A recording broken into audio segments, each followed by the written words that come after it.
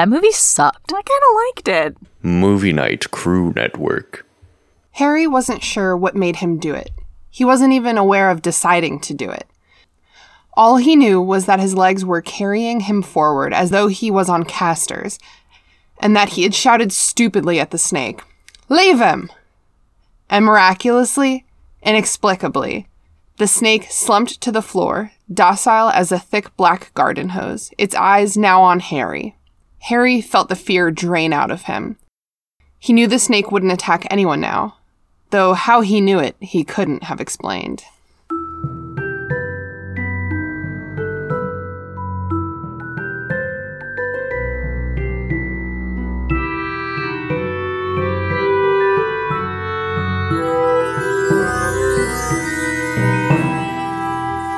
What's up, potheads? Welcome to the restricted section, in which a bunch of nerds with potty mouths reread the Harry Potter series for the umpteenth time and discuss how the story and its themes have stayed with a generation into adulthood. Thank you for listening.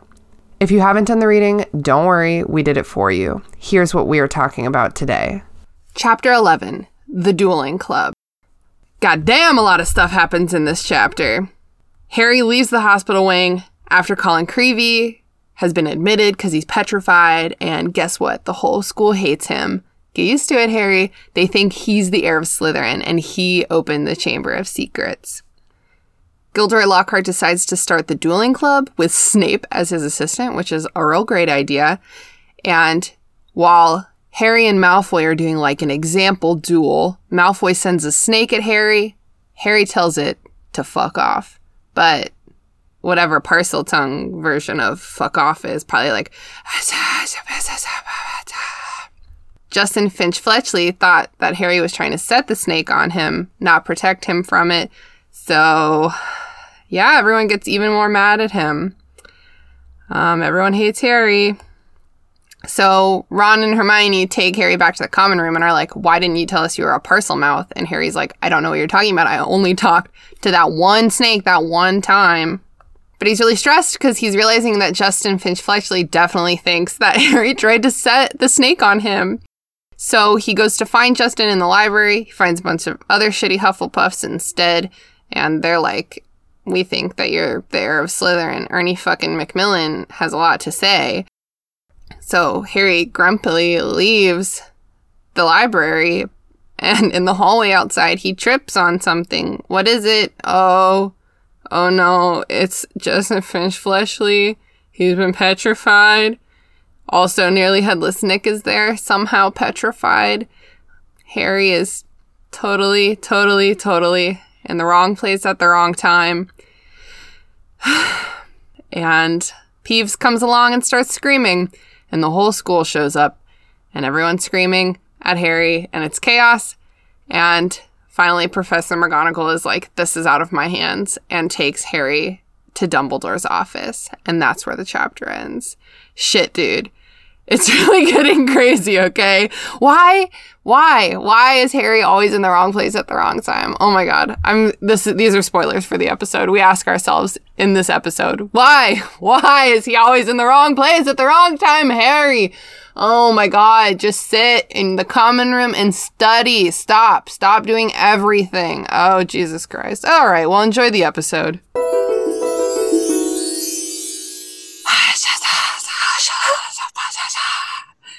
That's Parcel Tongue for welcome to the restricted section. I'm your Pretty sure that's Parcel Tongue for where's the bathroom. Oh, shit. Donde está la biblioteca?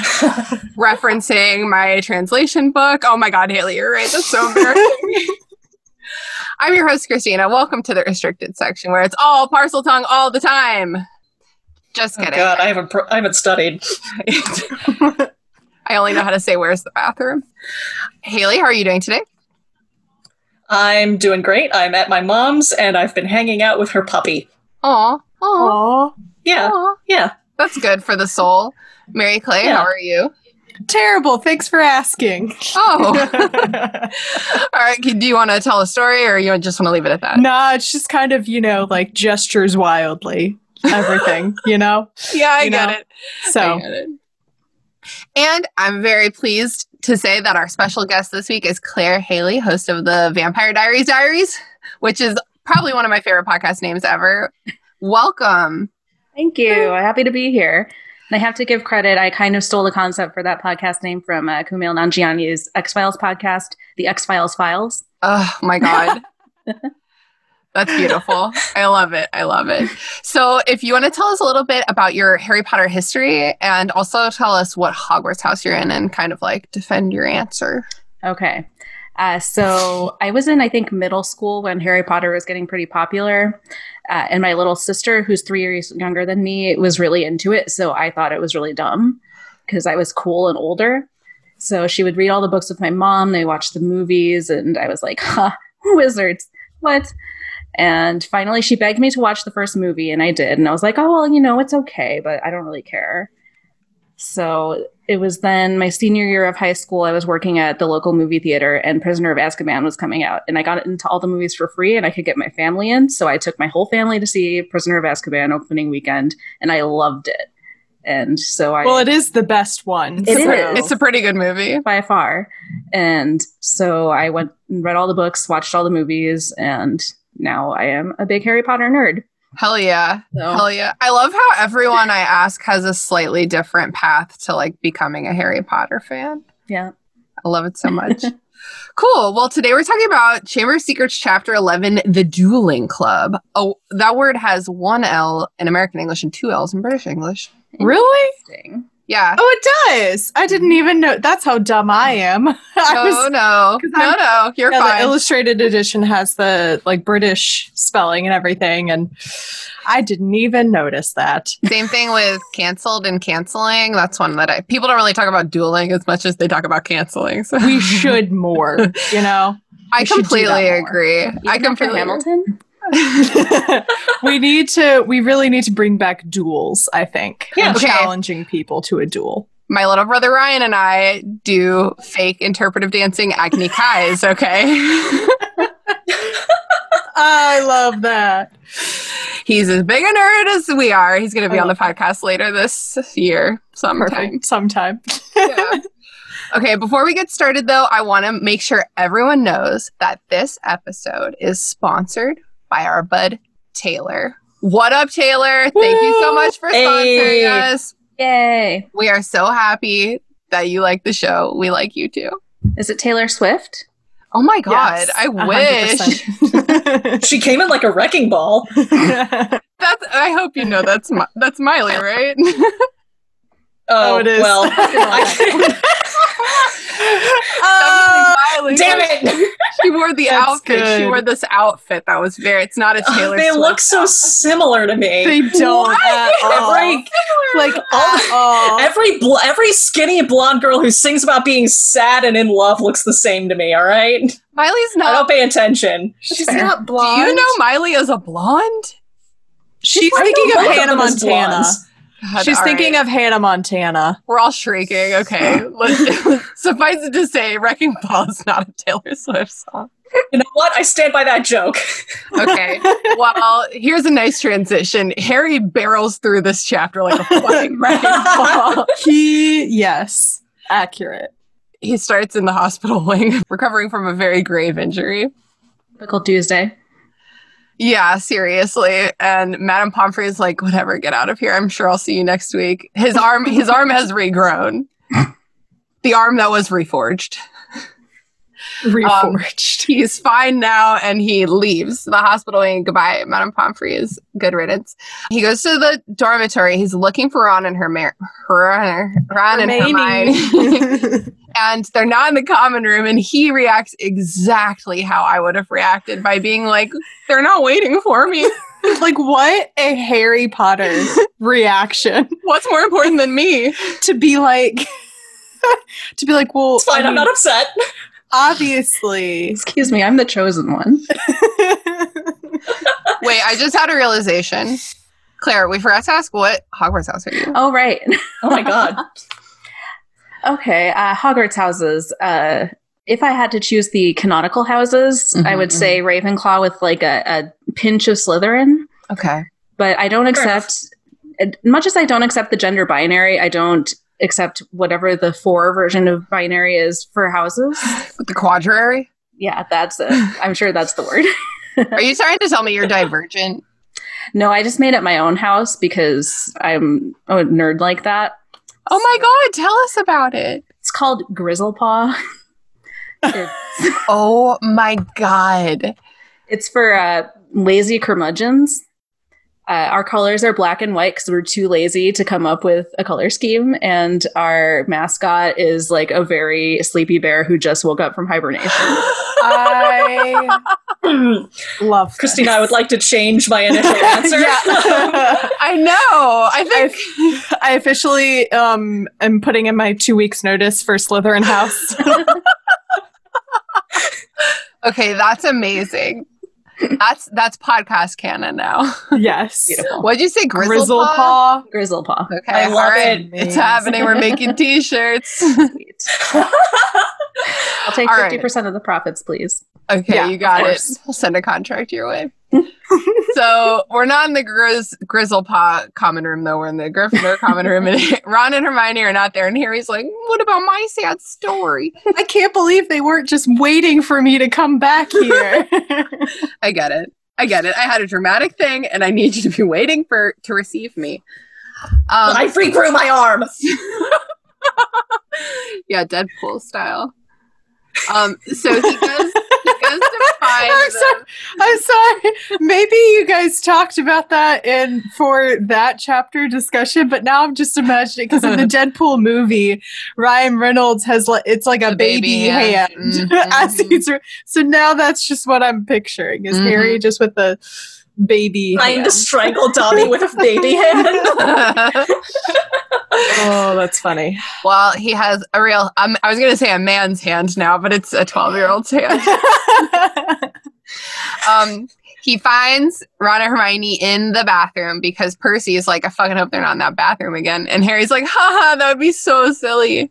But then he goes to the bathroom and that's where they are. They've started brewing the potion. Okay. There's a fire in the toilet and the cauldron is on the rim. It's very sanitary. They note that where is it? It was like I can't find the exact phrasing, but they note that waterproof portable fires are Hermione's specialty. And I'm like, when did this become her specialty? Okay, The the portable part, she definitely uses it to get Snape when he's quote. Well, I wouldn't call that a portable fire. I think that was just her shooting a flame, and it wasn't That's a her, movie like, memory. That's a movie memory. She like puts them in bottles, right? Yeah, she puts them in. Yeah, she puts them in jam jars. I Yeah. was I do pictured not it remember as this. like Okay. in Ocarina of Time when you have to rescue Princess Ruto and you put her in a bottle and it's really weird. That's what I always picture for some reason. Oh, I thought you were gonna say Navi, but Navi I guess doesn't really go in a bottle. But that was a Halloween costume I did once where I put The him in a lesser bottle. fairies go into bottles. But yeah, Hermione does. You're having a movie memory, Mary Clay, because she does just set Snape on fire in the movie. But she has these little bottles, and it also mentions like last winter she was like standing around the courtyard with like. Okay, fine. With your textual evidence, whatever. It's cool. I run the podcast. It's fine. Can we talk for a second about the irony of this like big recurring plot point in these books? It involves like men going in the women's bathroom. Oh yeah, let's talk about that. That seems timely. Oh yeah, did we mention that J.K. Rowling is somehow in deeper trouble than she was before?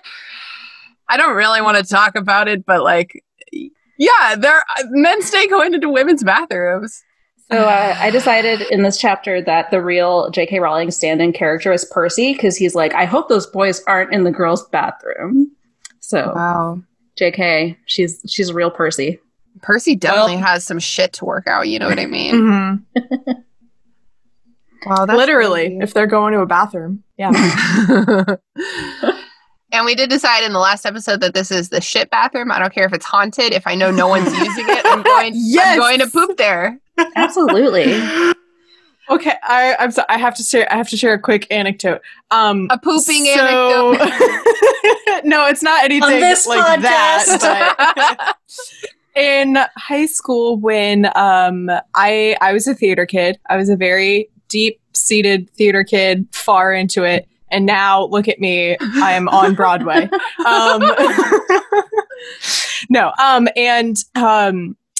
We would get to a point in the rehearsals for the plays and the musicals. We would get to, we called it Hell Week, but it's basically Tech Week, and it was like 2 weeks before the opening night. Our rehearsals turned to doubles rehearsals, and we would stay from like 4 to 10 or 11 at night. And there were many abandoned bathrooms in the school. And if I needed to do a deuce, I would like go all the way up to the abandoned, where all the lights were turned off on the second floor and be like, I hope I don't miss my entrance for this. Man, I did high school theater too, and I did Hell Week too, but I was always making out in those empty bathrooms. Okay, well, look, you don't have to brag, okay? Theater kids, they love to touch each other. What you didn't see, Christina, is that while you and the other person were making out, I was sitting in a stall. I thought clenching and waiting for you to leave. Feet up, just being like, please go, Leave. go! I can only hold it for so long! I was so Ruining Myrtle's life. oh my god. No, she'll interrupt. Toilet interrupt this. Anyway, I'm sorry to take us down that path, but I mean, I did There miss you an go. entrance once for a concert because I was pooping. So I mean, yeah, that being said, that has happened. It did happen to me. So, Well, you said concert. What is it? Of an instrument or your voice? many years ago, I played keyboards in a band, and we were playing at it was at a university somewhere, and I thought I had time. And so I told them I'm going to run to the bathroom, and then I get back and they're on the stage, all of them. And I'm like, hey guys. Oh my gosh. I thought I had time. Everyone's famous last words. I thought I had time, the Claire Haley story. All right. Well, speaking of bathrooms, they're in the bathroom, and all three of them are in one stall, or as the Brits call it, a cubicle. They're just, I don't care if you're 12, like that's crowded. And Does that make British bathrooms cube farms? is that a thing? What? Yeah, like office buildings where it's like nothing but cubicles as far as the eye can see. Oh, They're called that's- cube farms. Oh, That sounds so creepy. That sounds like the Matrix. Oh my god. In a fair few It of does those. sound like the Matrix. We're in the Matrix. Oh, I could have told you that at the start of this year. Cube farms are actually pretty nice compared to the alternative like call center setup. So True. Wow. so Very true. 3 walls, man. Mm. So they're in one stall. No, we prefer to go for an open concept kind of thing. Ew. If there's That's one thing you productivity. don't want, An open concept open bathroom. concept. It's a public Wait, restroom. wait. I literally have nightmares about I was just- open concept bathrooms. I have a recurring nightmare. I really don't like nightmare that much, although I did have a really tragic nightmare last night where I think we lost Grace. I'm so sorry, Grace. But Didn't I also die? well, here's the thing: is in my original text, I had this nightmare about a ghost. It's fine. In my original text, I didn't include you, Haley, but in my second text, I did. So now I just don't remember if you were even there. But you didn't make it till the end. It was me and Brooke cowering in bed from the ghost together. But So either I wasn't there or I died. I can't decide which of those is worse. But I do have a recurring nightmare where I get arrested, and the worst part of it is not that I'm in jail. The worst part is that the bathroom is open concept. Oh my god, I wouldn't be able to go. Oh god. I can't even pee if somebody else is in the bathroom. Yeah. A little bit of privacy it's a human dignity. I feel like I would manage. I don't have a lot of shame. Haley, Anyway, that's Harry Potter. uncharacteristically bold of you. It's like the one thing that I'm not shy about. Like I will shit where people can hear me. I don't care. That's my I envy that. superpower. Classic. Okay, so they're in the bathroom, and Harry tells them about Dobby's visit and all of the shenanigans. And he tried to kill me and with the bludger, and he tried to. Well, I want to jump back to he's like, oh, and Colin Creevy got petrified, and Ron and Hermione are like, yeah, we know. The whole school knows. You're not special, Harry. the school grapevine Fire spreads quickly on the grapevine. That wasn't none of Rumors? I mean, it's probably true. the rumor weed. Yeah, the rumor fire has spread quickly down the rumor weed. Something like that. So, and also we learned that the Chamber of Secrets has been opened before. So obviously Lucius Malfoy must have opened it when he was in school, and now Draco is doing it now for sure. This is more proof than ever. And they're like, well, let's get some real proof. So they're like, let's do this polyjuice potion. So basically, fuck Dobby, and Ron is like, you know what, Harry? If he doesn't stop trying to save your life, he's going to kill you.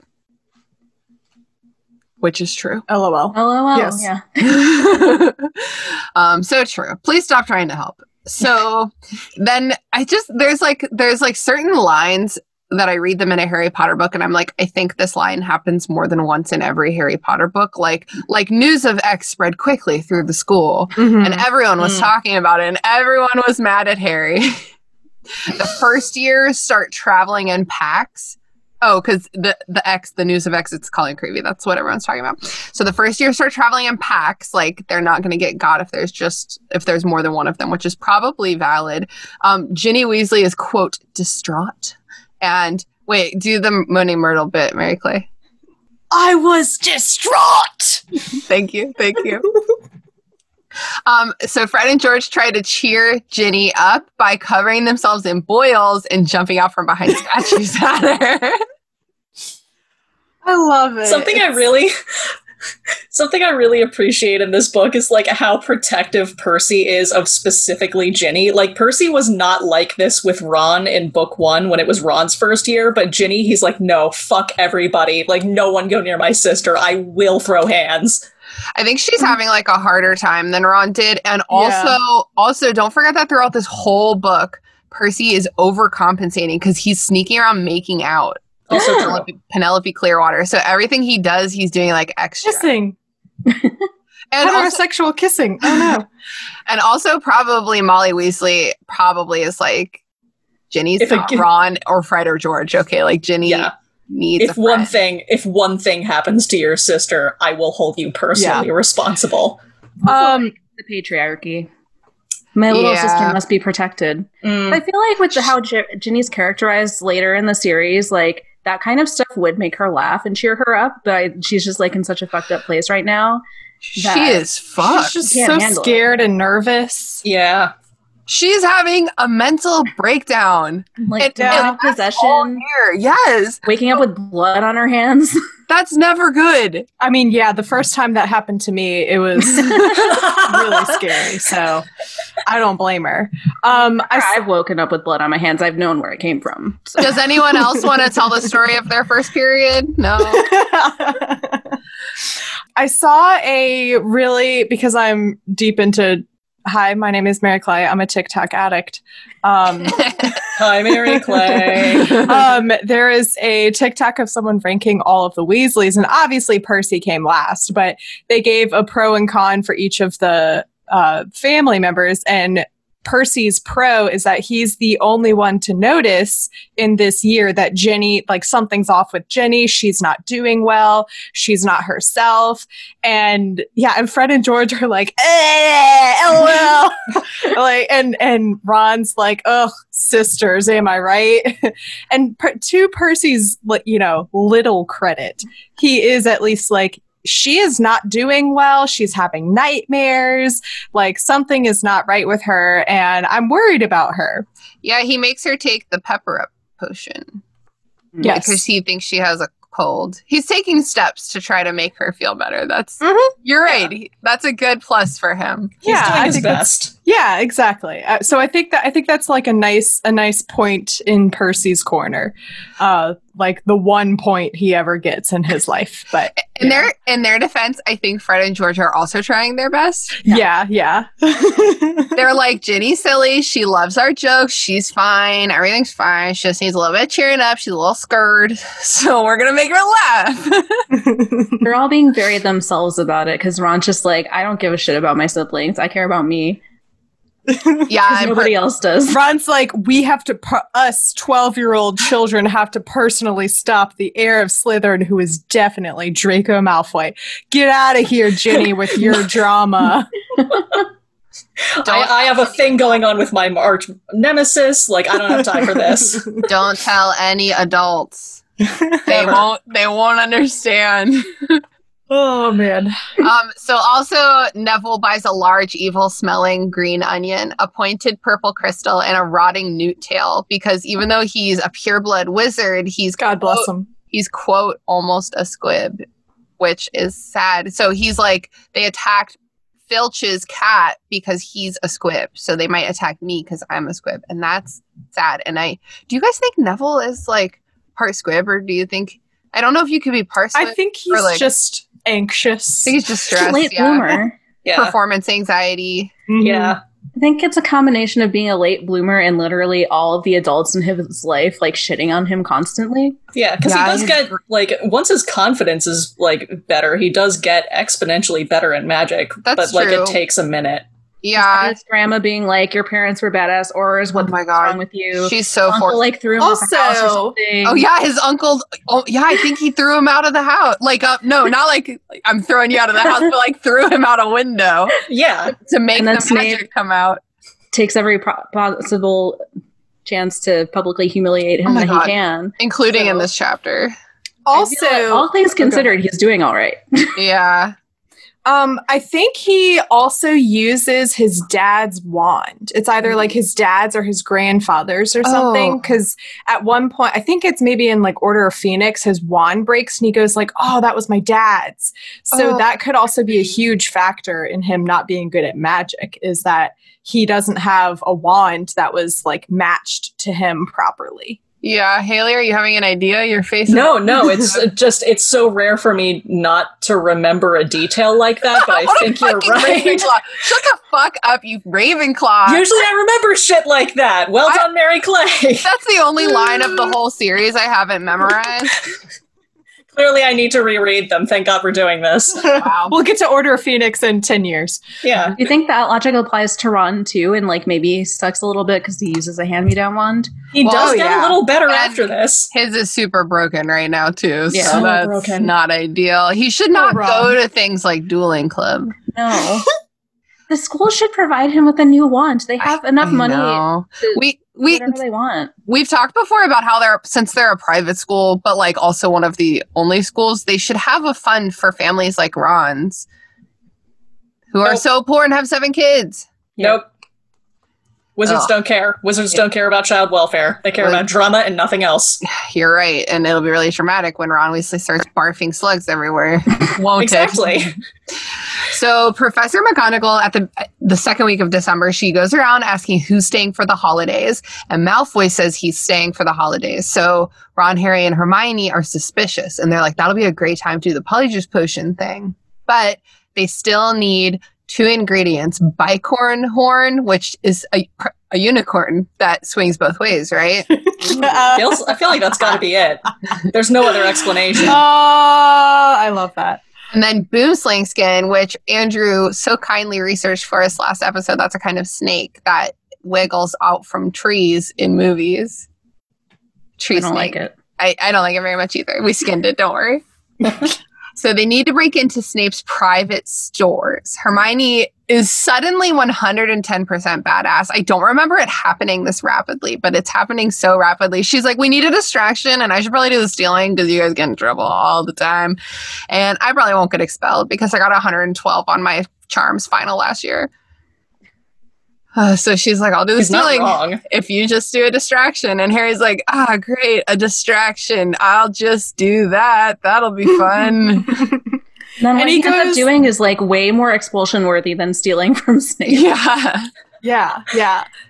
He's like, for anyone who has watched New Girl, Mhm. he's similar in this scene. He's very similar to Winston and how Winston can't prank, and he either goes like 0 or 100. Mhm. And Harry is like, I'm going to throw a firework in someone's cauldron instead of just like, oh, I knocked my cauldron over and spilled something, you know? Well, like, it does work. Okay, so let's get there. So that's what happens. He sets off a firework. During Double Potions of the Slytherin, he launches a firework into Goyle's cauldron. Question. So it says he pulled one of Fred's filibuster fireworks. So at this point in the books, are Fred and George already starting to make their own products? Or was this just like Fred bought this and gave it to Harry? I think that's a Zonko thing. Yeah, because Okay. it was mentioned in like an earlier chapter, I forget which one, that like Fred and George were setting off fireworks in the common room, and even before that, when they were leaving the Weasleys, they had one of the things they had to go back for in the very anxiety-inducing trip to King's Cross was for Fred's fireworks. Okay. So like apparently Fred just brought a whole fuck ton of fireworks to I love Hogwarts that. this year, and Arthur and Molly let him. What is Yeah. this, Indiana? They have to pick their battles with 7 fucking children. But that's not to say that the twins aren't like taking the fireworks apart and trying to figure out how they're going to make their own products. They've probably started that by now. Very true. If it comes out in Goblet of Fire, right? Or do they start testing it in Prisoner of Azkaban? No, I think it's Goblet. No, I think it's Goblet of Fire, because then at the end, Harry gives his winnings to them. Wait, Yeah. but at the beginning of Goblet of Fire, we experienced for the first time the tongue toffee. Yes. So I think that there is some inclination in Prisoner of Azkaban that they have started this. Oh, okay. I think they're doing their dubious clinical trials mostly in Order of the Phoenix. But yeah, I think it does start in Goblet of Fire. Oh, dubious clinical trials? Do you mean the current trials for the COVID-19 vaccine? Yeah, that. Way to tie it into current events, Mary Clay. Way to go. Ooh, all right, now Too let's real. get back out of current events. Go back to Harry Potter.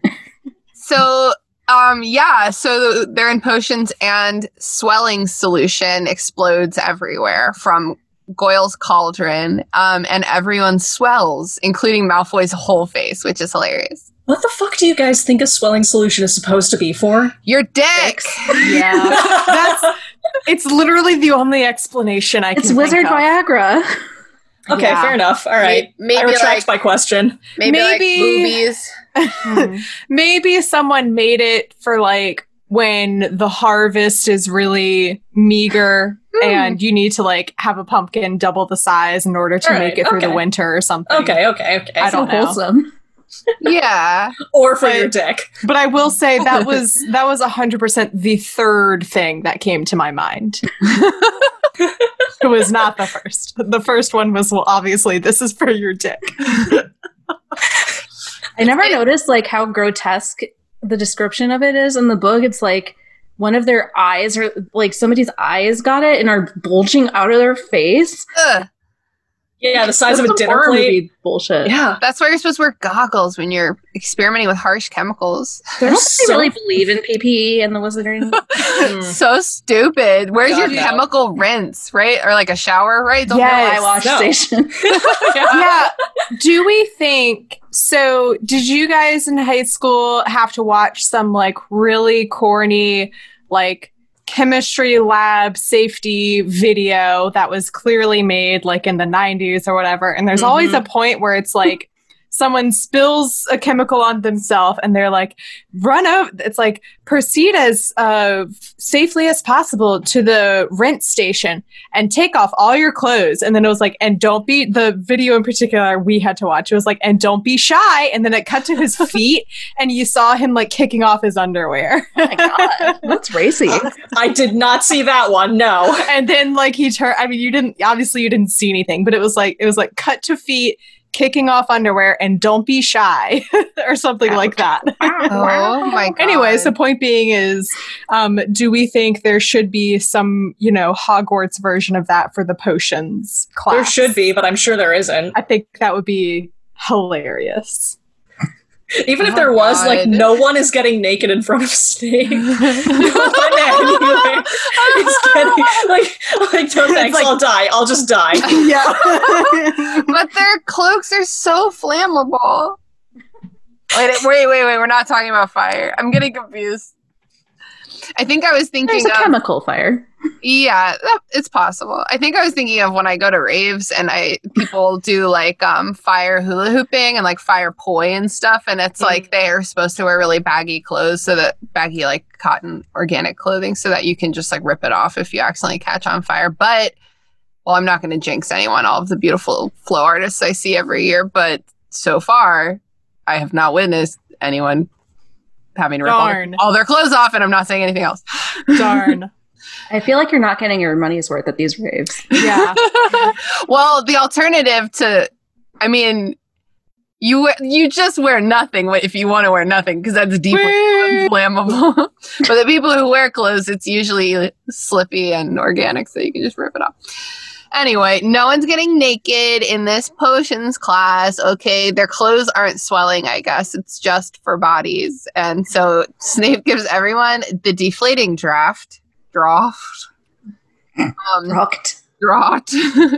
Well, don't make fun of that, because I got roasted on that's what I'm talking about for saying in draft. That's okay. Draught. Do you know how many messages I got being like, it's draft? And I'm like, you know what? It's the stupidest word, so. Draft is how you say drought in Middle English. Oh. Actually, you know what? Are those related? Sense, yeah. I'm an English major. So. There you go. See, I knew you fit in here for some reason. So then Hermione sneaks out, and then she comes during the hubbub, and then she comes back with stolen stuff. Harry's like, she looks bigger. There's stolen stuff in there. JKR uses the word bulging, and I hate that. It says the front of her robe's bulging. I hate that. Also, how big are these two ingredients that you look pregnant, apparently? You know? Like a honey baked ham size. Look, she didn't have time to measure it all out. She just grabbed as much as she could. It's her first time stealing. Go easy on her. Oh my gosh. Wait, but it's funny that you said that, Haley, because later when they go into the bathroom, she just like dumps everything in. And I'm like, you don't have to like prepare or measure anything. Where are the teaspoons? Yeah. Did you have to like cut them with the blade of a silver knife, like crisscross? Under the light of a half moon. Okay, so, and then after the hubbub, everything's getting all cleaned up. Snape walks over to Goyle's cauldron and pulls out the firework, and it's like, whoever fucking did this, I will make sure you are expelled. And he looks right at Harry because he can read minds. Wait, I have a great, ready? Whoever threw this, your mom's a hoe!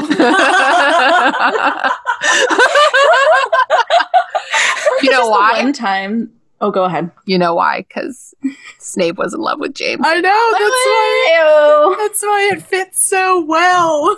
What were you going to say, Claire? Oh, I feel like it's the one time that Snape actually reacts at the appropriate level to something that happens. And It's like the one time that Harry doesn't get in trouble for it. Yes, and the one time he definitely did something really wrong. It's like Harry sneezes and Snape's like, I'm gonna 5 points from Gryffindor. Rip your bones from your body and throw them at your cousin. Like, Snape would.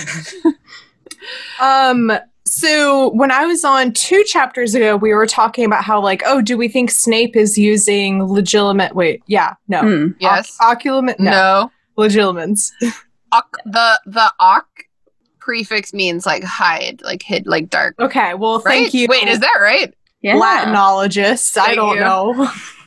Anyway, 2 chapters ago, we were talking about how, oh, is he using legilimens to read Harry's mind, and he knows that Harry, and I think at that point we were like, I don't know if she had thought of that notion or if she was planting seeds for that.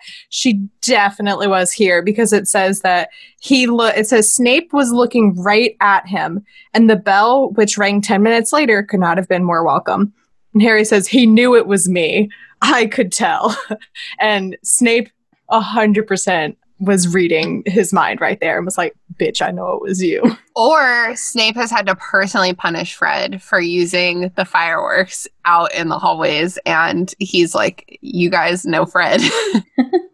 But wouldn't he be looking at Ron, though, if he was like, I've caught your brother? Ron's an idiot. No, I feel like if Snape was using legilimency, like canonically at this point, that he definitely would have gone to Dumbledore, who knows that he can do that, and been like, Yes. I read this bitch's mind, and he put a firework in a cauldron. Get him out of here. Because his friend was stealing from me. Yeah.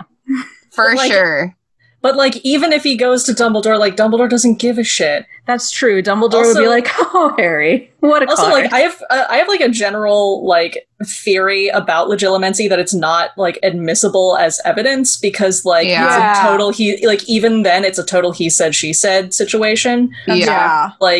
Like you would need another legilimens to read the legilimens' mind to make sure that they're telling the truth and don't just have a bias, and then another legilimens to read that legilimens' mind to make sure that they don't have a bias against the first legilimens. Yeah. And we all know Snape is like the number one Clumens in the world. Right. And even trick Voldemort. Decades of shutting himself off to other people. I can relate. I know, I was just going to say, that sounds like my life. All right, so after potions class, they go out into the main hall. Nope, a week later. Well, it's definitely after potions class. Yeah, they go out to the main hall, and a flyer for the dueling club is up, and everyone's like, "Oh shit, did you see this? The dueling club is coming. So cool. We're gonna how to do. We're gonna be like real grown-up wizards. We're gonna duel with each other." So they're like, "Yeah, we'll do that because that sounds fun." Even though Ron definitely shouldn't do that, and Harry probably at this point should not do that either. Really, Hermione's the only person who's responsible enough. Harry, for sure, something terrible is going to happen. And guess what? Something terrible happens.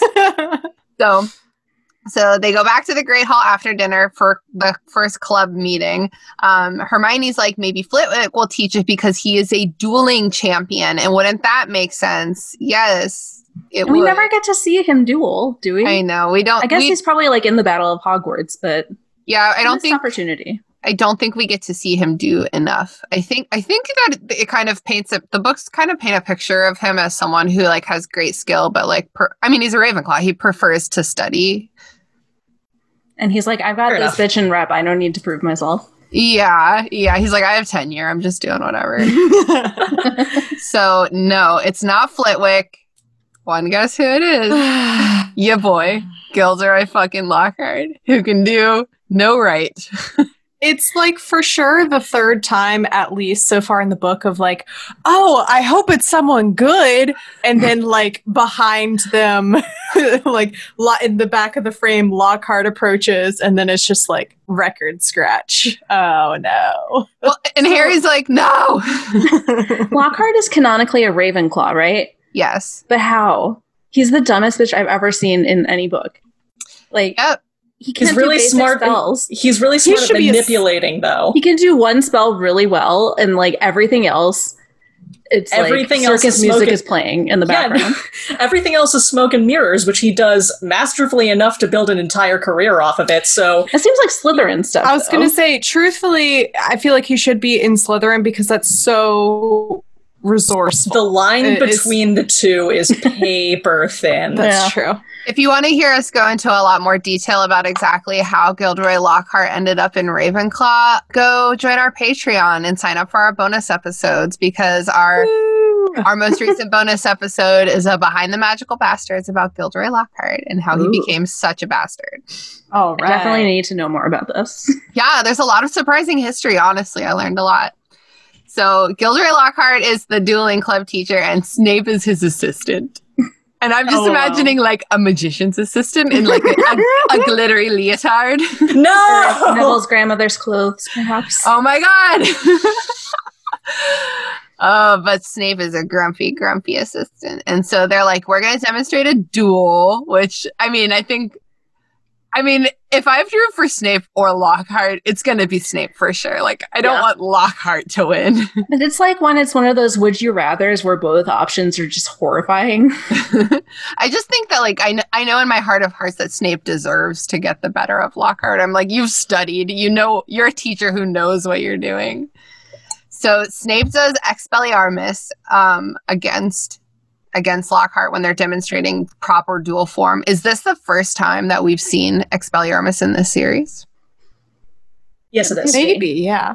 And I'm a little confused about Expelliarmus here because why, if it's a disarming charm, why does it like knock somebody on their ass? Because it happens a few more times later. Like I know it happens in Prisoner of Azkaban, at least in the movie.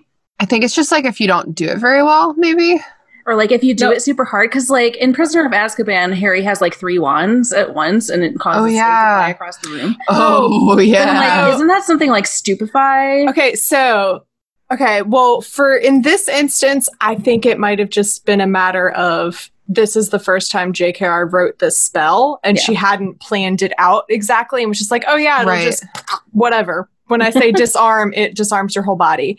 And then what you're thinking of for Prisoner of Azkaban is, I believe, Harry, Ron, and Hermione all at the same time do Expelliarmus, I think.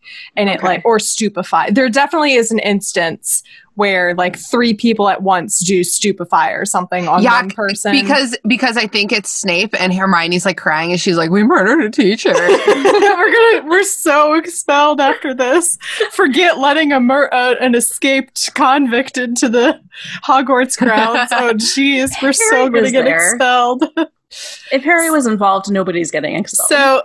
So I think after this instance, JKR probably, fine-tuned Expelliarmus.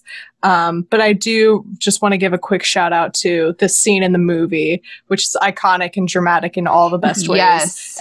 And Alan Rickman doing Expelliarmus.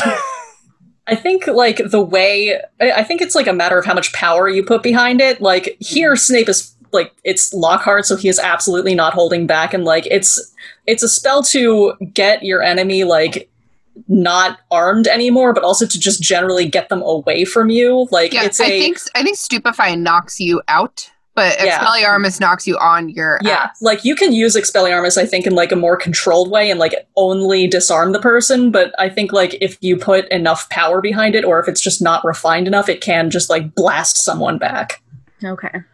Okay, so my notes say verbatim, Lockhart gets pwned. And I even did a 3 for the E. He gets really murked in like a deep old video game kind of way, just like the beat down. And then he tries to talk his way out of it. He's like, oh yeah, of course I let you do that. It was really obvious what you were about to do, and I could have prevented it. So I meant to fall over. Yeah, exactly. I was acting. I meant to do that. It was for science. So they pair the students off, which I think is rude. I think they should have been able to pick their own pairs, but fine. Snape pairs Harry with Malfoy because he's trying to split everybody up. I think Ron gets put with Seamus. And then Hermione gets put with Millicent Bulstrode, who is, as described in this chapter, yet another scary orc Slytherin. Woo! J.K. Rowling really hates ugly people and fat people. Yeah, for sure. It's crazy. Honestly, Mary Clay, you and the other Mary are tied for hottest Slytherin I've ever met. All right. Because they're all orcs. I always want to remind everyone about Marcus Flint in the movies. He's the scariest person I've ever seen in my life. He has like sharpened teeth. That's an orc thing.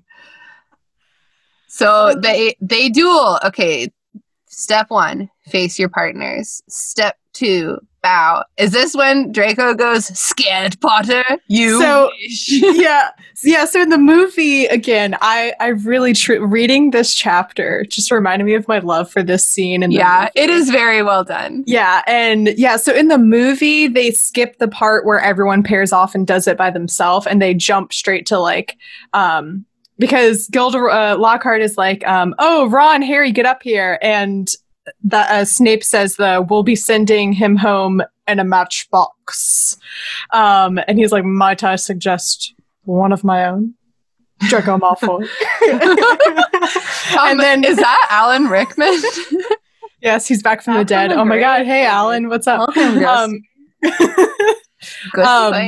yeah, and that's when he's like, bow, and they lift their wands up to their face. And I remember distinctly, this was something they put in all of the trailers for the movie, was scared, Potter? You wish. So drama. Anyway. So I never really saw the Draco/Harry thing reading the series initially, but I know that it's like a major ship. And like that, I'm like, oh yeah, I get what people are talking about. It's like they're just like obsessed with each other. Okay, there's at the beginning of this book when Harry is like in that cupboard in Borgin and Burke's and he's overhearing the Malfoys, and Draco Malfoy is like, Harry, stupid Potter, like he's on the Quidditch team and he's too young, blah, blah, blah. And Lucius Malfoy is like, you have told me this at least a dozen times already. And it's like, why are you so obsessed with Harry? They're super funny. In love. It's weird. Honestly, okay, that scene in book 6, when Harry stomps in after Draco into the bathroom to fight and accidentally almost murders him, he went in there to either fight or fuck, okay? Yes. Absolutely. Yes. Like, I remember watching the movie and, like, I had read the book. I knew what was about to happen. And even still, I was like, oh my God, are they about to kiss? So sexy. Kiss, kiss, kiss, kiss, kiss. I am always screaming at whatever I'm watching. Make out! Even if I know how it goes. I'm watching Korra right now. I know how that ends. And I still be watching it and I'm like, make out! Please make out! 10 out of 10. It does happen. Yeah. So. I generally want everybody to kiss each other at some point in anything I'm reading or watching, and which is why I love shows like Gossip Girl, where it actually happens. Everybody kisses everybody. Last night I was watching Love Island. Haley loves Love Island. I don't know. I fucking hate Love Island. Okay, so on the count of 2, Malfoy goes in hard with the early disarm. He disarms Harry so hard.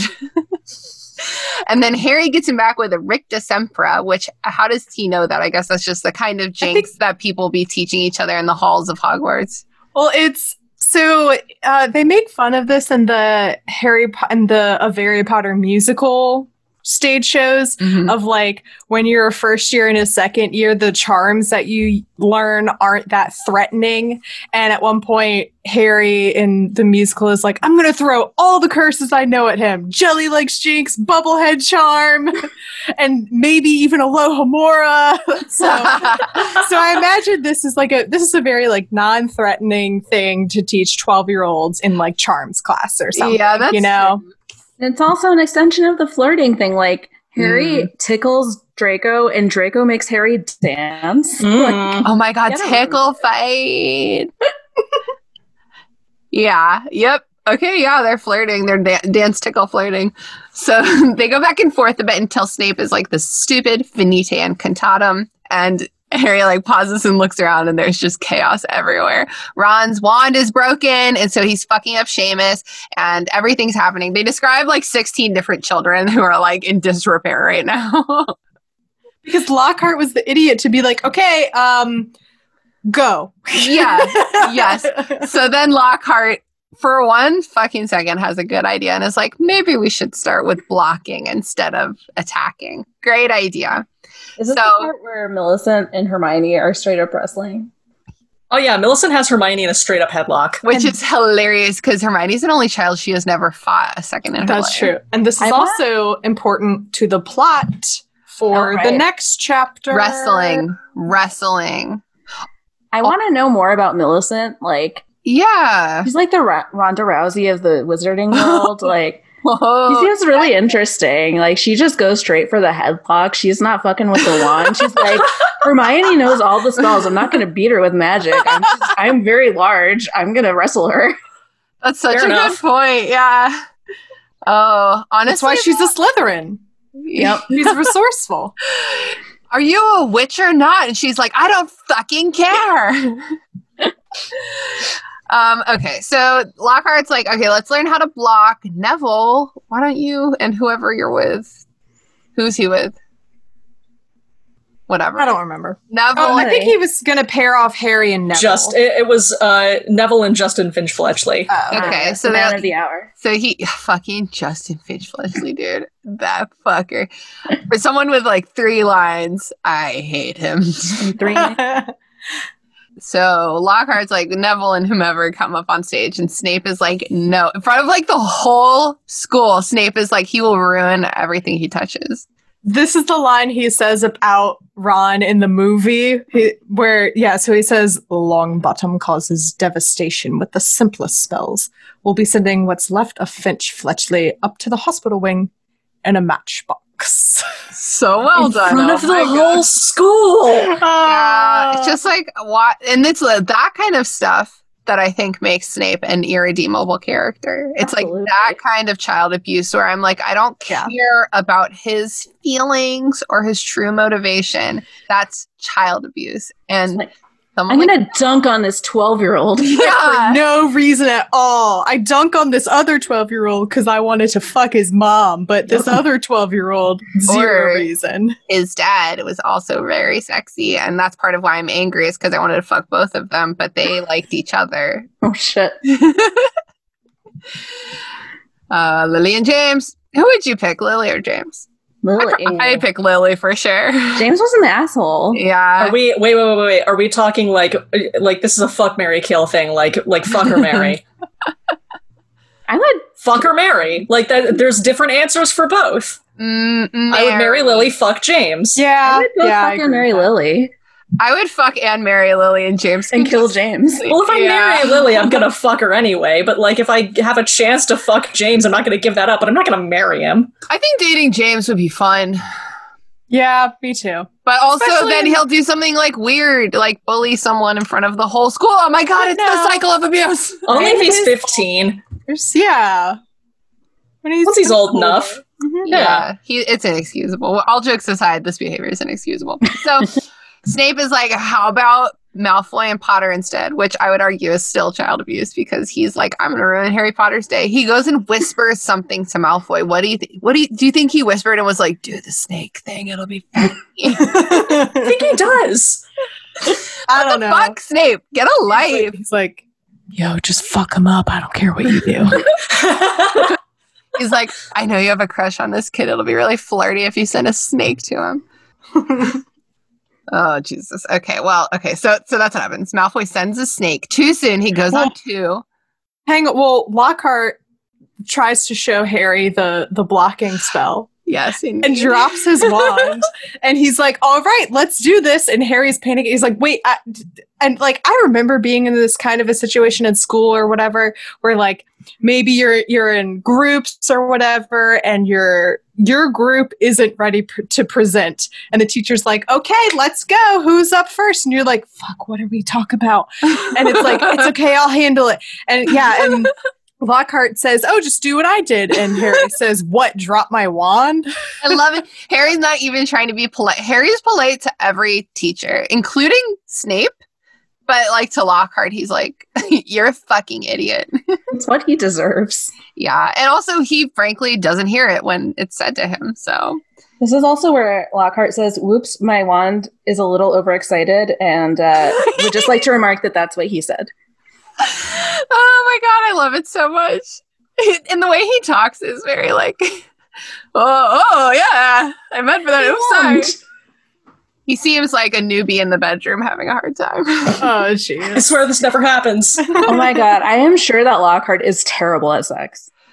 Yeah, we have a lot of pet theories about Lockhart. We have many, many theories about Lockhart in bed. Him being bad in bed is one of them. Okay, I'm glad I'm not alone in this. Honestly, no, like we have a lot of theories, but like we're unanimous on him being bad in bed. We're just divided on who he's bad in bed with and how often. Yeah. Well, like it's whatever it is, it's complicated. He's not picky about who he's with as long as there's mirrors. Oh my god. He could clone himself. That's true. Ooh, that would be yeah. You are a masterpiece. He knows one spell, and it's the memory reversal spell, and he knows one potion, and that's Polyjuice Potion, and it's only to turn his sexual partners into him. Oh my god. This is canon now. Absolutely. God. Oh my god. We just keep adding to the list of our Lockhart sex theories. Oh, and I find Kenneth Branagh so repulsive that sending me to weird mental places. Oh, that sucks. I think he's very. I love him as an actor because I know him from Shakespeare, and then also I think he's a great Lockhart. He's perfect as Lockhart, and maybe that's just because I dislike him, and Lockhart is the worst. Yeah, for me, I fell in love with Kenneth Branagh in The Much Ado About Nothing. Yes! When he's like sassy Benedict, and Keanu Reeves and Denzel Washington are brothers somehow. Can I like a Lucifer Amenadiel situation? Yes. Can I just say like how like messed up my like, I don't know, love life is or whatever, that my ideal for romance is Benedict and Much Ado About Nothing. Beatrice and Benedict is the dynamic yeah. that I am looking for. But I don't know, when Kenneth Branagh's doing it, he puts the dick in Benedict. And maybe not necessarily that particular portrayal, but like that's the kind of man I'm looking for, you know? I feel like it's sort of the Shakespearean version of Han Solo. Oh, I get it. Yeah. Okay. Yeah. And but in that movie, he wears that short, like, little jacket, kind of like a Han Solo type. Yeah. Like a crop top jacket. Maybe I would give just stems from the fact that I want to marry Emma Thompson, and he did, and he lost her like an idiot. I would still give any amount of money to see Kenneth Branagh, or you know, Kenneth Branagh or Han Solo in a crop top. So, oh my god, I want to see Kenneth Branagh. Okay, so we're talking Han Solo. We're talking Han Solo era. Oh my god. What is his name? Oh my god.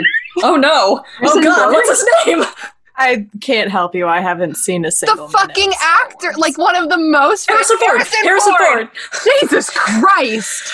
Yeah, him. Okay, so if we're talking Star Wars era Harrison Ford and Benedict era Kenneth Branagh, I think Kenneth Branagh is more likely to have a little bit of a tum-tum, and I think that would be cuter in the crop top than a six-pack. Okay, that's my final word on the matter. I like a little bit of a tum-tum. All right, okay, no one's wearing a crop top. They're at Hogwarts. Okay. Okay, so Malfoy sends a snake at Harry, which is 1 second after Snape whispered something in his ear, and then Snape is like, oh no, whoopsie. And then Lockhart says, allow me to remedy the situation, and then he kind of just like bonks the snake and makes it angrier. Oh, he can't do anything. So then the snake goes for Justin. I started writing in all caps. It goes for Justin. And then Harry, that's Justin Finch Fletchley, okay? The biggest fucking prick besides His name was down for Eton. Oh, you shouldn't have told him that. So then Harry shouts at the snake. He doesn't know why. He probably should have just kept his mouth shut, maybe. But he just starts yelling at the snake, and it works, and the snake fucks off. And Justin is not fucking okay with not being murdered by a snake. And of course, in the movie, this is one of the listeners will recall how when I was a child, I like to recite the parcel tongue parts of the movie, and as a 11-year-old 10-year-old, I would just walk around going Saya-Sieth. Yes. I literally have Saya-Sieth written in my notes. Yes, because that's what he says in the movie when he's like, but yeah, in the book it says, you know, hey, back off. So apparently Saya-Sieth is parcel tongue for fuck off. Yeah. Get wrecked. The snake does, in fact, get wrecked. The reason I chose this chapter to come on the show is because of a specific memory of my little sister's freshman year college roommate. One of the first things she shared with her in their like getting to know you emails before they started school was that she liked to talk to lizards. And so we decided that she was a parcel tongue. Love it. Or a parcel mouth, sorry. And so my little sister and I would like make jokes like that she would be on the phone and going, which is treasured memories. That's parcel tongue for how you doing, little buddy? I miss you. You're my favorite lizard. Exactly. So Snape makes the snake disappear, and then everyone is just staring at Harry and muttering, and it's like, what the fuck? Why is this kid always so weird all the time? Why can't he just be normal for 1 second? Meanwhile, Harry's expecting everyone to be like, yay, Harry did it, yay! And he's like, wait, why are we not applauding me? I don't. Also, side note, interesting note about the illustrated edition, the illustration for the like chapter title page of the Dueling Club is a snake with its head chopped off. Oh yeah, true. Which is not what happens here at all. It's like Deathly Hallows shit. Yeah.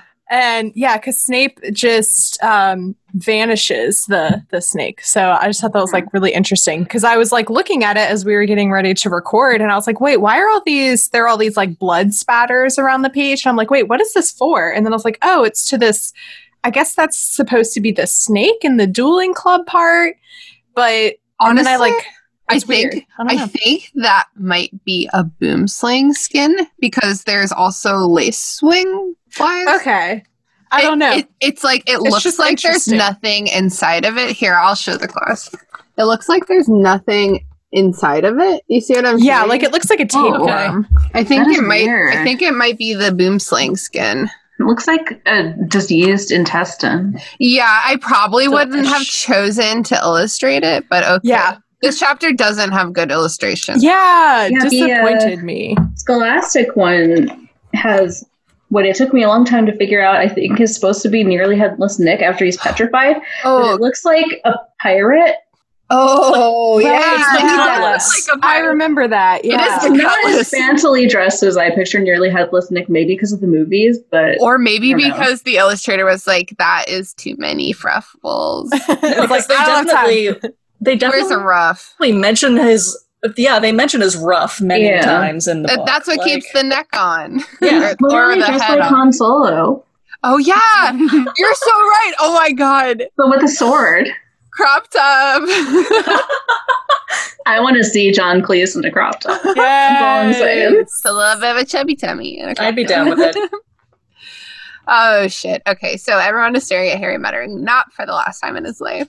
And Ron, I just love it. I love how much Ron gets to take action in this book. Ron is like, we are getting the fuck out of here, and grabs Harry and marches him out of the Great Hall. And the trio goes back to the common room. They don't say a word until they get there. I just really think Ron's taking charge right now. I'm proud of him. He's like, this isn't good. We're not going to talk about this right now. We need to go private. Okay. We're going to go to the common room. And Ron sits Harry in a chair and is like, why didn't you tell me you're a parcel mouth? And Harry is like, what are you fucking talking about? I don't know. Harry's like, I just got here a year ago. Okay. I made friends with a Brazilian snake once. What's the big? Yeah. And Ron's like, what? I really like how they handled this in the movie where they're like, why didn't you tell us you could speak to snakes? And he's like, I didn't know that. I mean, now that I think about it, I did set a python on my cousin Dudley once. And then they stare at him in horror and he goes like, once? He deserved it at least 100 times. Yeah. It's like, it was just one time. Good Lord. Granted, I haven't seen the movie in a bit, but if I remember, this is another instance of the book adaptation to movie process of giving a lot of smart people lines to Hermione when they're said by other people. Yeah. Yeah, I remember in the movie, when Harry says, I bet loads of people here can do it. I think Hermione is the one in the movie to go, it's not a very common gift, Harry. This is bad. Yeah, which is, I mean, the thing is that, like, yeah, Hermione knows, like, the theoretical, she knows the theory of everything we're saying, but Ron's the one who's lived in this world for all his life and is like, yo, this is weird, okay? And, like, I've heard scary stories about Slytherin and... Well, Hermione's the one who drops that bomb. But it's like, okay, this is not common. Slytherin was famous for being able to talk to snakes. And honestly, Harry, maybe you are the heir of Slytherin. And then Harry, he's fucked up. Maybe he needs to see the school psychologist. Oh, wait. They don't value mental health. This is where I wrote in my notes, Harry Palpatine. Oh my God. It's like Rey shooting lightning out of her fingers. And being like that. And I feel like it's an equal level of stupidity between that plotline in Star Wars and like the entire book Chamber of Secrets. Like, I love Harry Potter, but this is by far the worst book. I have evil inside of me. No, it definitely is, because the whole plot is just Harry being in the wrong place at the wrong time and being an idiot about it. That's the whole fucking book. And you know what? Let's get there, because it happens in this chapter. Yeah, like Justin Finch Fletchley being the one who gets petrified in this chapter is so on the nose. It's like, really? Really? So the book says, because they were like, oh, well, you could have been Salazar Slytherin's descendant. How do you know? And Harry, as he's lying in bed that night trying to sleep, he He said he didn't know anything about his father's family. After all, the Dursleys had always forbidden questions about his wizarding relatives. So he's sitting there lying awake at night, and this is when, in the movie, it's the best cut. It's the best deleted scene ever. It's a scene of Harry sitting by himself, like very far away from Hogwarts. It's snowing, and he's just like staring at Hogwarts. And then like Hedwig comes and sits next to him, and he goes like, "Who am I, Hedwig? What am I?" And that's it. He's not subtle, okay? And it's so like there's a reason why it was cut. It's so over dramatic and ridiculous. He's not he's not smart. The last house Harry would be in is Ravenclaw, okay? This is true. It's like in Prisoner of Azkaban when he sits in the snow in Hogsmeade and he's crying. He's like, "He was that friend. He was that friend." Oh my god. Oh my god. I love that. I love that part of the movie so much because when he like rips off the invisibility cloak. I volunteered to read that chapter for Queen City Mischief and Magic, was like doing book readings when we all first went into quarantine. They were like posting a chapter a day of people reading chapters of Harry Potter. And I read that chapter and I was like, nice, I'm going to get to scream he was their friend. But it doesn't happen in the book. I forgot. Oh my god. Just like crying slowly and sadly. That was a line that my friends in high school and we would just like pull out at random times, just like at lunch, have like minding our own bit, having a good time, and then just randomly, "He was their friend." My postcard from Harry Potter, like Wizarding World of Harry Potter, from when my brother and his wife went, that just says he was their friend, written as a message. My go-to is usually, "You'll never know love or friendship."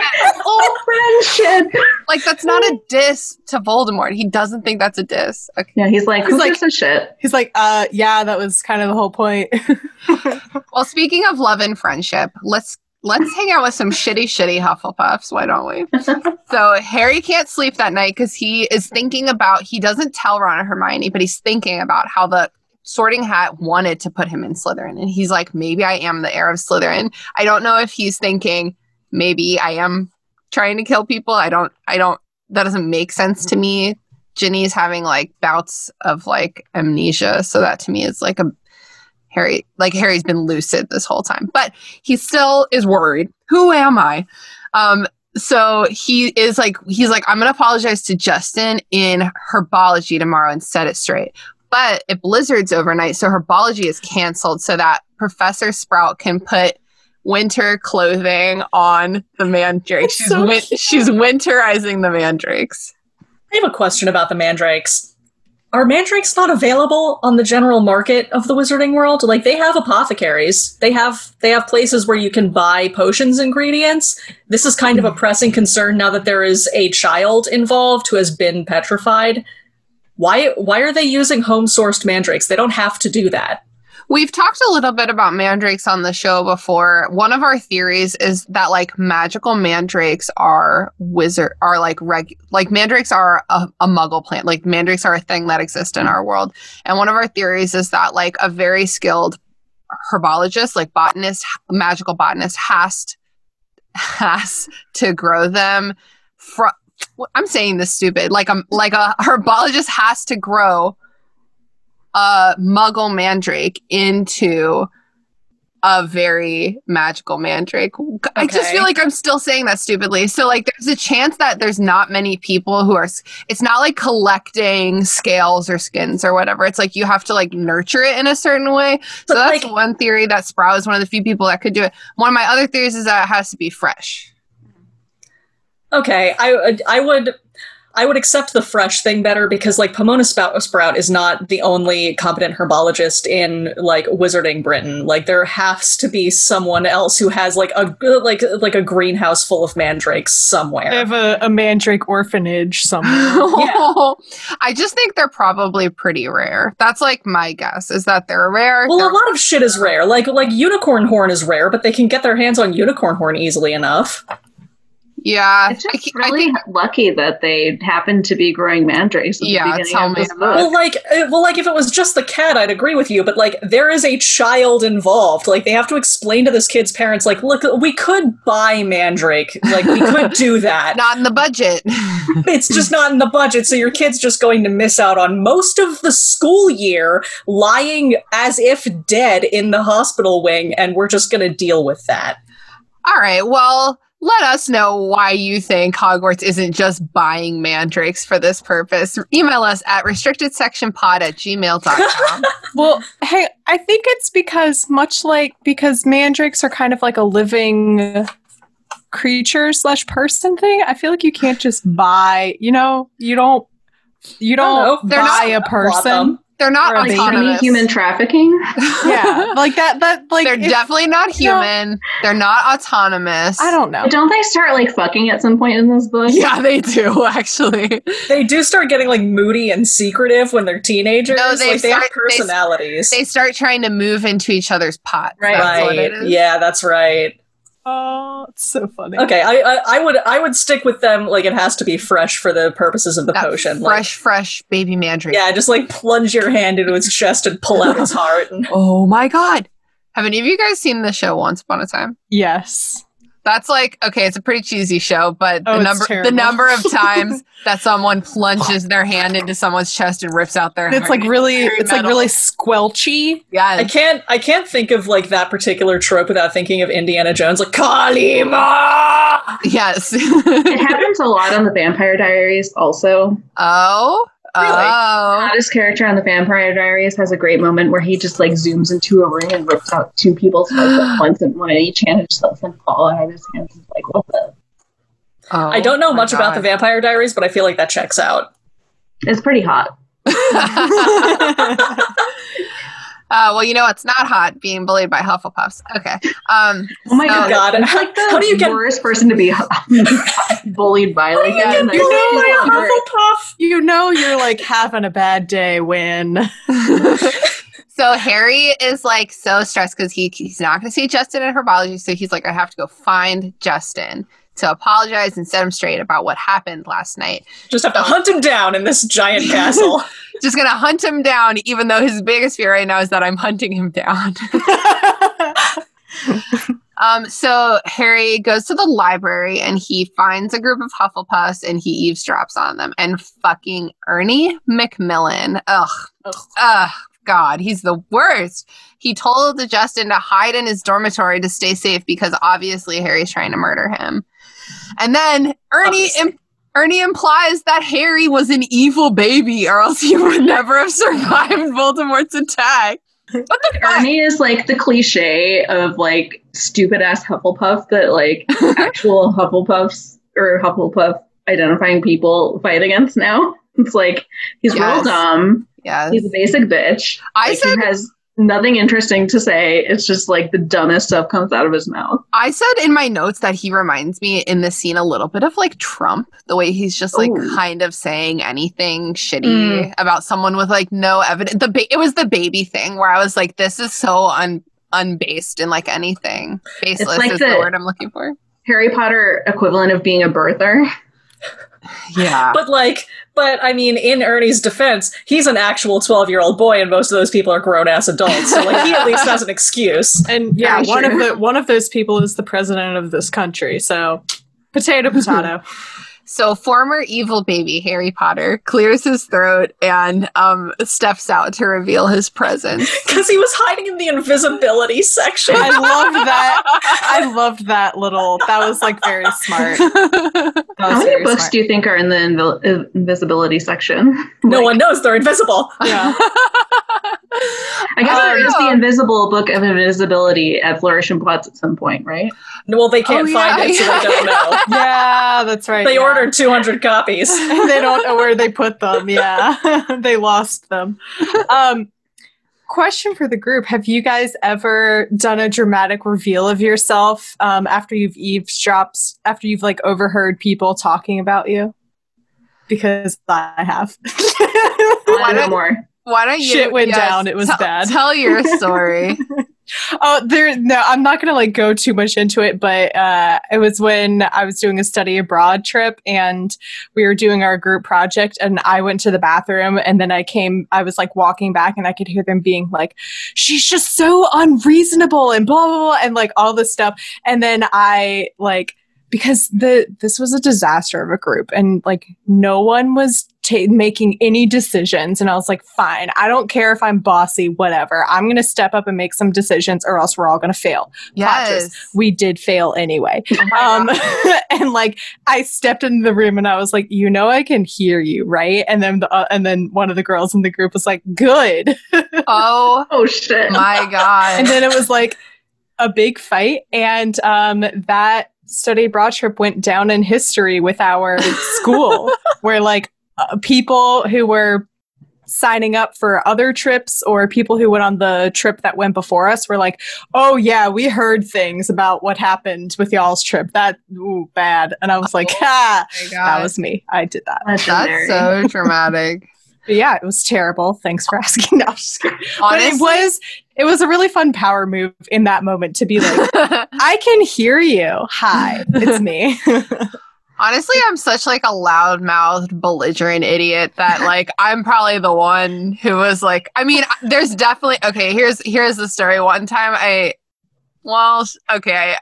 she probably listens to this podcast, but I have a former roommate that I had a big falling out with, and we're friends again now. Hey, Courtney, love you. So glad we reconnected. But when things were just coming to a head in college, there was one time that I was home and I thought I knew my roommate Emily was home and I was pretty sure Courtney was at class, and I went into the bathroom and I was like, this bathroom is always so fucking disgusting because of Courtney. And Emily didn't answer. And Courtney was like, excuse me, from like the kitchen. And I was like, wow, I just really screamed that.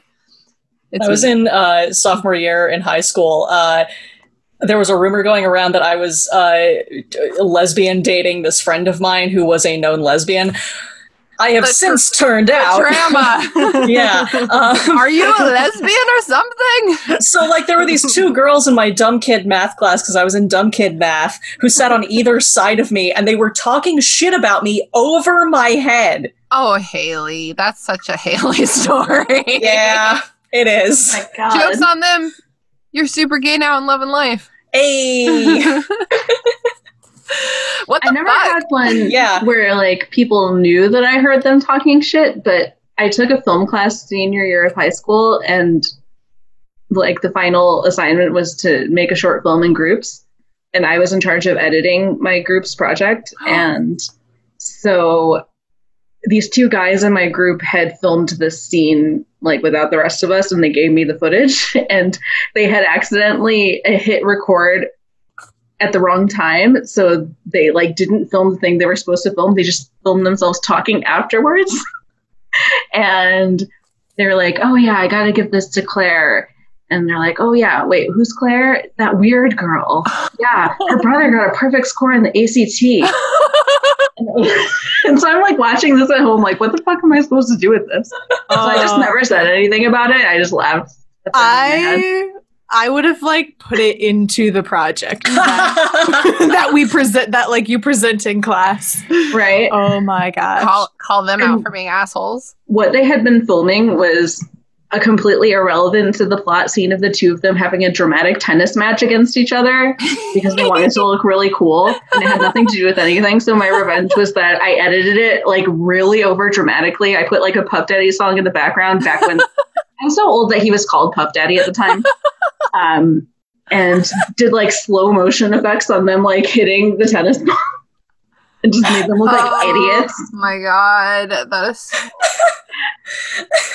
These are all great stories. I'm glad that like we all had an experience to share. Also, in that same vein, the last episode I recorded that had Andrew on it, we all broke to go to the bathroom. And when I listened to the recording later, the whole time I was in the bathroom, Andrew was singing to himself. And at the end, he was like, oh shit, I'm on mic. Was he singing really mean stuff about you? No, he was singing very normal Andrew shit. I'm not even sure. What was he singing? I don't know the song. Oh, I don't know the song. It wasn't the Sorting Hat song because he did a really good job. Oh, it was not the Sorting Hat song, but just as a reminder to everyone out there that one time Andrew very drunkenly sang the entire Sorting Hat song by himself, which was really fun. Oh, you may not think I'm pretty, but don't judge on what you see. I'll eat myself if you can find a smarter hat than me. That was the last recording before we went remote for COVID. I described that as our captain going down with the ship recording. We were like, we're the only ones left. In Titanic, when the orchestra, the violinists are still playing. This is fine. Everyone remain calm. Honestly, somebody make a 2020 montage video of everything terrible that happened this year to Andrew singing the Sorting Hat song. Honestly, when things first shut down and everyone was kind of freaking out, I really think that podcasters are part of what held people shit together, because they were able to keep doing stuff at the same pace and just this is normal. I'm home, you're home, we've always been home, this is fine.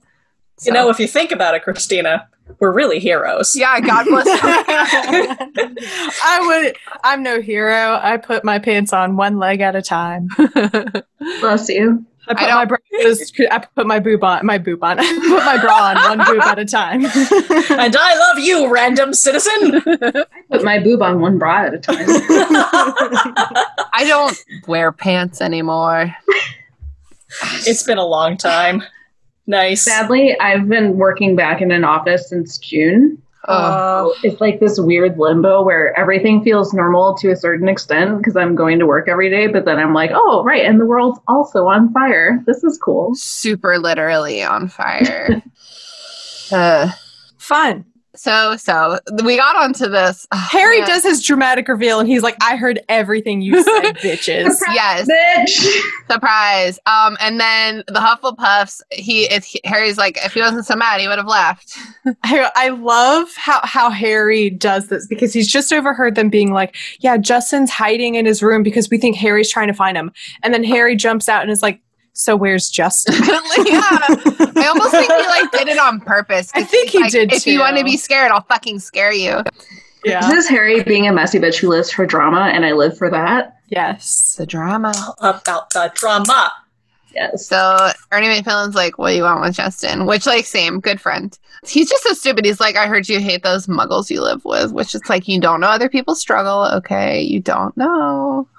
So Harry's like, fuck you, basically, and leaves. And he in the hallway, he runs into Hagrid. This is just a super random thing. And Hagrid's like, someone's killing roosters. This is weird. And Harry's like, that's fine. I'm really distracted right now. And keeps walking. That's the whole thing. So Harry's like, I need to go to transfiguration class. But he trips over something in the hallway. What is it? A body. A body. It's Justin. Hey, girl. I was looking for you, buddy. Okay, so he's petrified. And also, Nearly Headless Nick is somehow fucking petrified. This makes no sense. I don't really want to talk about the whole Nearly Headless Nick petrify back from the petrification situation. That none of this makes any sense. It's in this book that we learn that ghosts can't eat. So whatever. And he panics. Spiders are fleeing. And he's like, I can't just leave. I have to get help. What the fuck? Leave right now. Yeah. Leave right now, dude. Make a spider and flee. Exactly. Again, there's a reason Harry is not in Ravenclaw. Gryffindor is just so stupid. Really just like dog stupid. You know what I mean? Just I will stay here. I will do the right thing. And it's God damn it. So Gryffindor is the house of the himbos. Okay. Mm-hmm. So yes, I am on TikTok. Yes. Hi. Cool. However, despite being on TikTok, I just see the word himbo and I'm like, yeah, I know exactly what that is. For sure. What is it? It's just like a well-meaning person who is very dumb and like they're pure and wholesome and you like them, but they're also an idiot. Perfect example. Perfect example. You know, The Emperor's New Groove. Oh, Kronk. Oh, my Kronk is a himbo. Very true. Son.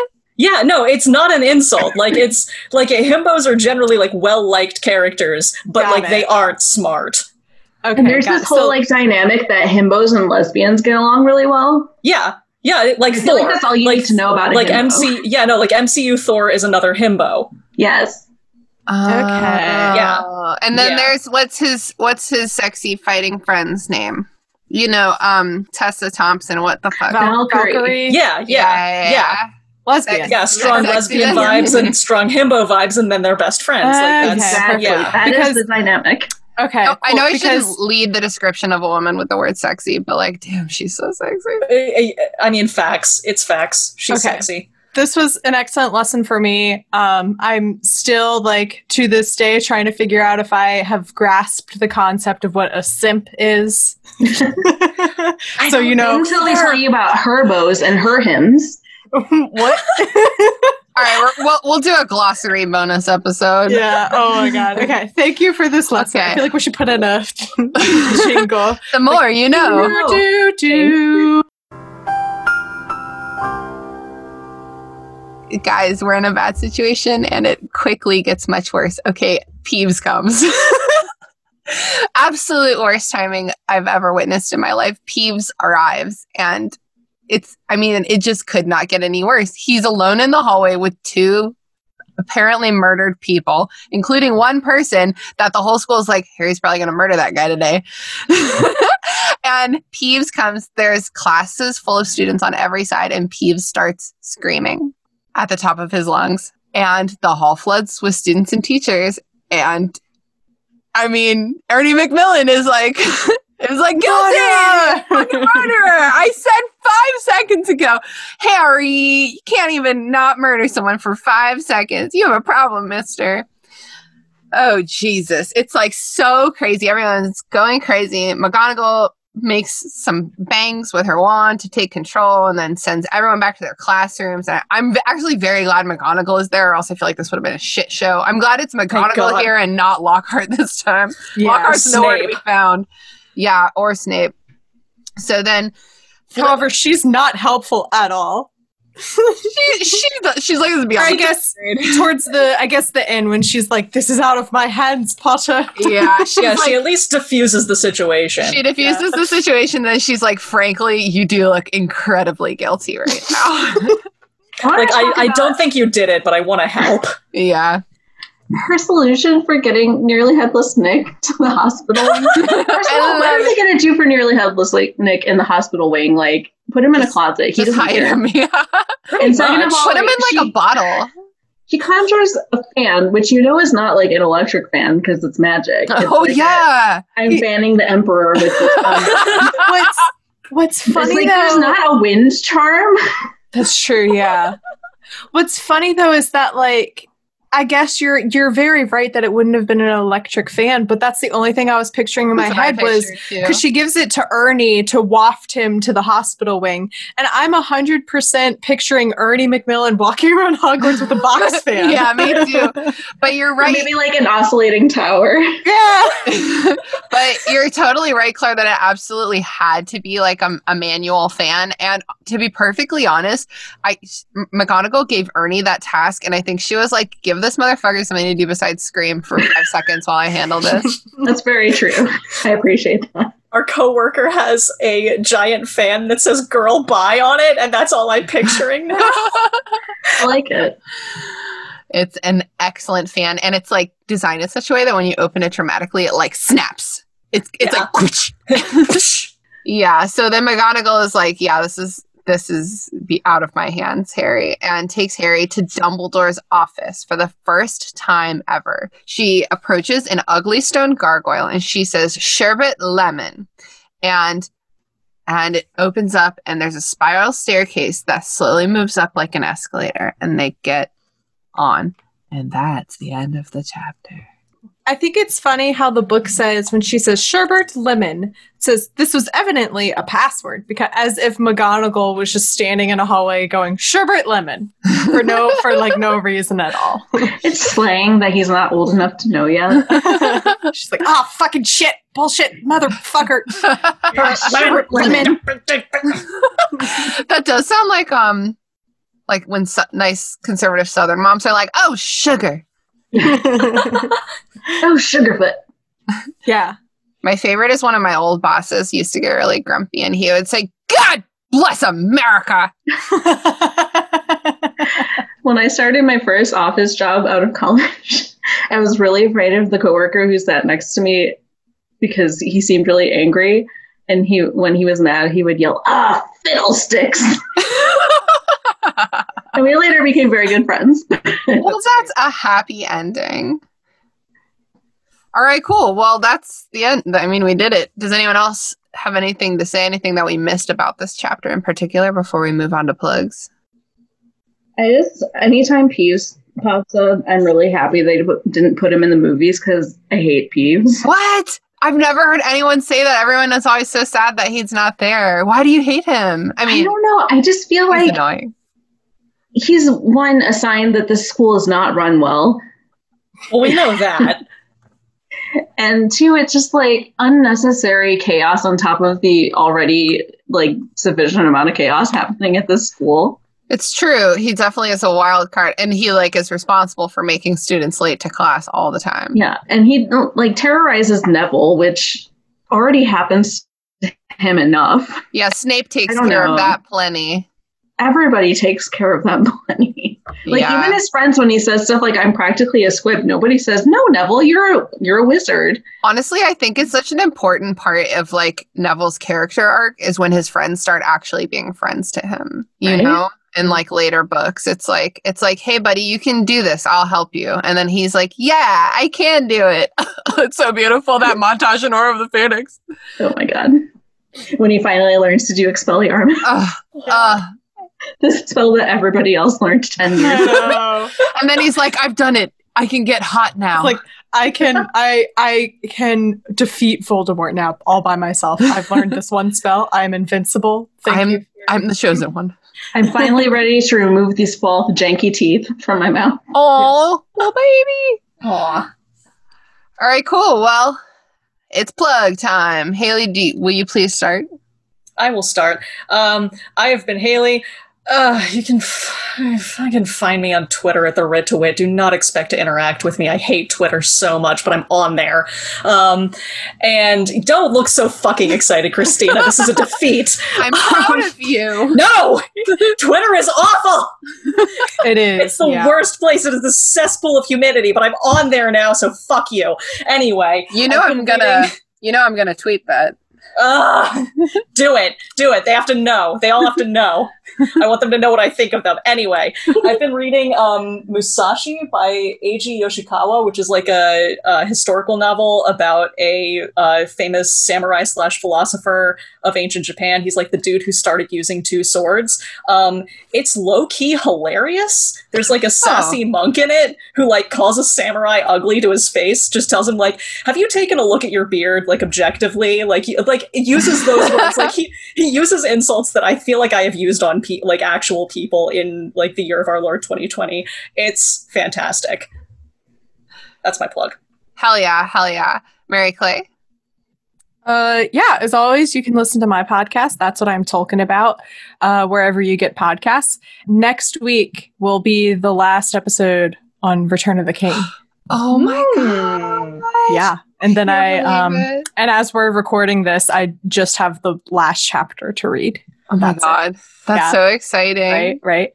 So yeah, it'll be a fun time to start listening now because I'll be starting the movie soon. And then what have I done lately? I just like last week I finished reading, it's a graphic novel by Rainbow Rowell, and I can't remember the name of the illustrator, but it's called Pumpkinheads, and it's just like really cute and sweet. It's about like these two high schoolers who work at a pumpkin patch each fall, and it's their senior year, so it's their last like time working at the patch, and it's kind of just about like their last night together and everything, and it's just like very cute. It's a quick read. You could probably do it in an afternoon, but yeah. Hell yeah. Claire? I am on Letterboxd. You can find me. My display name is Claire Haley. It might be under Cat Weasel for reasons that are too long to explain. But it involves 70s British cartoons. So I really like to review movies on there. Awesome. My podcast, The Vampire Diaries, is on hiatus at the moment, but we have gotten up to season 3 of The Vampire Diaries. So you can find us on any podcast platform. We're on Twitter at the VD Diaries and Instagram at the _BD _diaries _podcast. Very easy to remember. Very snappy. And for plugs, I'd like to plug a couple of books by some badass ladies that I know. Steph Chaw's Your House Will Pay came out last year. It's a really amazing novel that's a fictionalization of the results of the LA riots in the 90s and what a couple of families who were involved in the fictionalized murder of Latasha Harlins would have been like in modern day and how their lives would intersect. And then a book called Saving Ruby King by Catherine Adele West, which is set in the south side of Chicago in a community of a Black church. And there's a bit of a murder mystery. There's friendships between these two young women. It's very interesting. And these two novels are both really specific to the places that they're set. And they're slices of life with also murder and intrigue. So hell yeah. I recommend them both. I love murder and intrigue. Aren't they fun? With murder usually comes the intrigue. I love murder. Was it you who got Justin in the hallway? Absolutely. That bitch deserved it. Wait, that just occurred to me. There should be a Harry Potter version of Clue where it's Harry Potter in the hallway with the basilisk or whatever, I want the Harry Potter version of American Vandal. Oh, you don't know American Vandal? It's like a documentary version of like the Netflix true crime. Show. It's so it's like a satirical, like very definite parody of like Serial, but in a TV show form. Oh and God, that's so funny. The first season takes place. It's like a student gets expelled at school for someone drew a bunch of penises on the teacher's cars, and he gets expelled, and he like insists that he's innocent. And the way that it sounds so silly, but the show takes itself so seriously that it's so well done. It's so, if you like true crime documentaries or anything, watch this. It's absolutely ridiculous. It's so good. Anyway. Well, that's just a bonus plug for this week. Yeah. So I've been your host, Christina. You can follow me on Instagram at Your Girl of the World. You can follow me on Twitter at Tina Fontina. And this week I'm going to plug a podcast that I recently started listening to. It's one of Mary Clay's network mates. I've been listening to Hello from Elsewhere.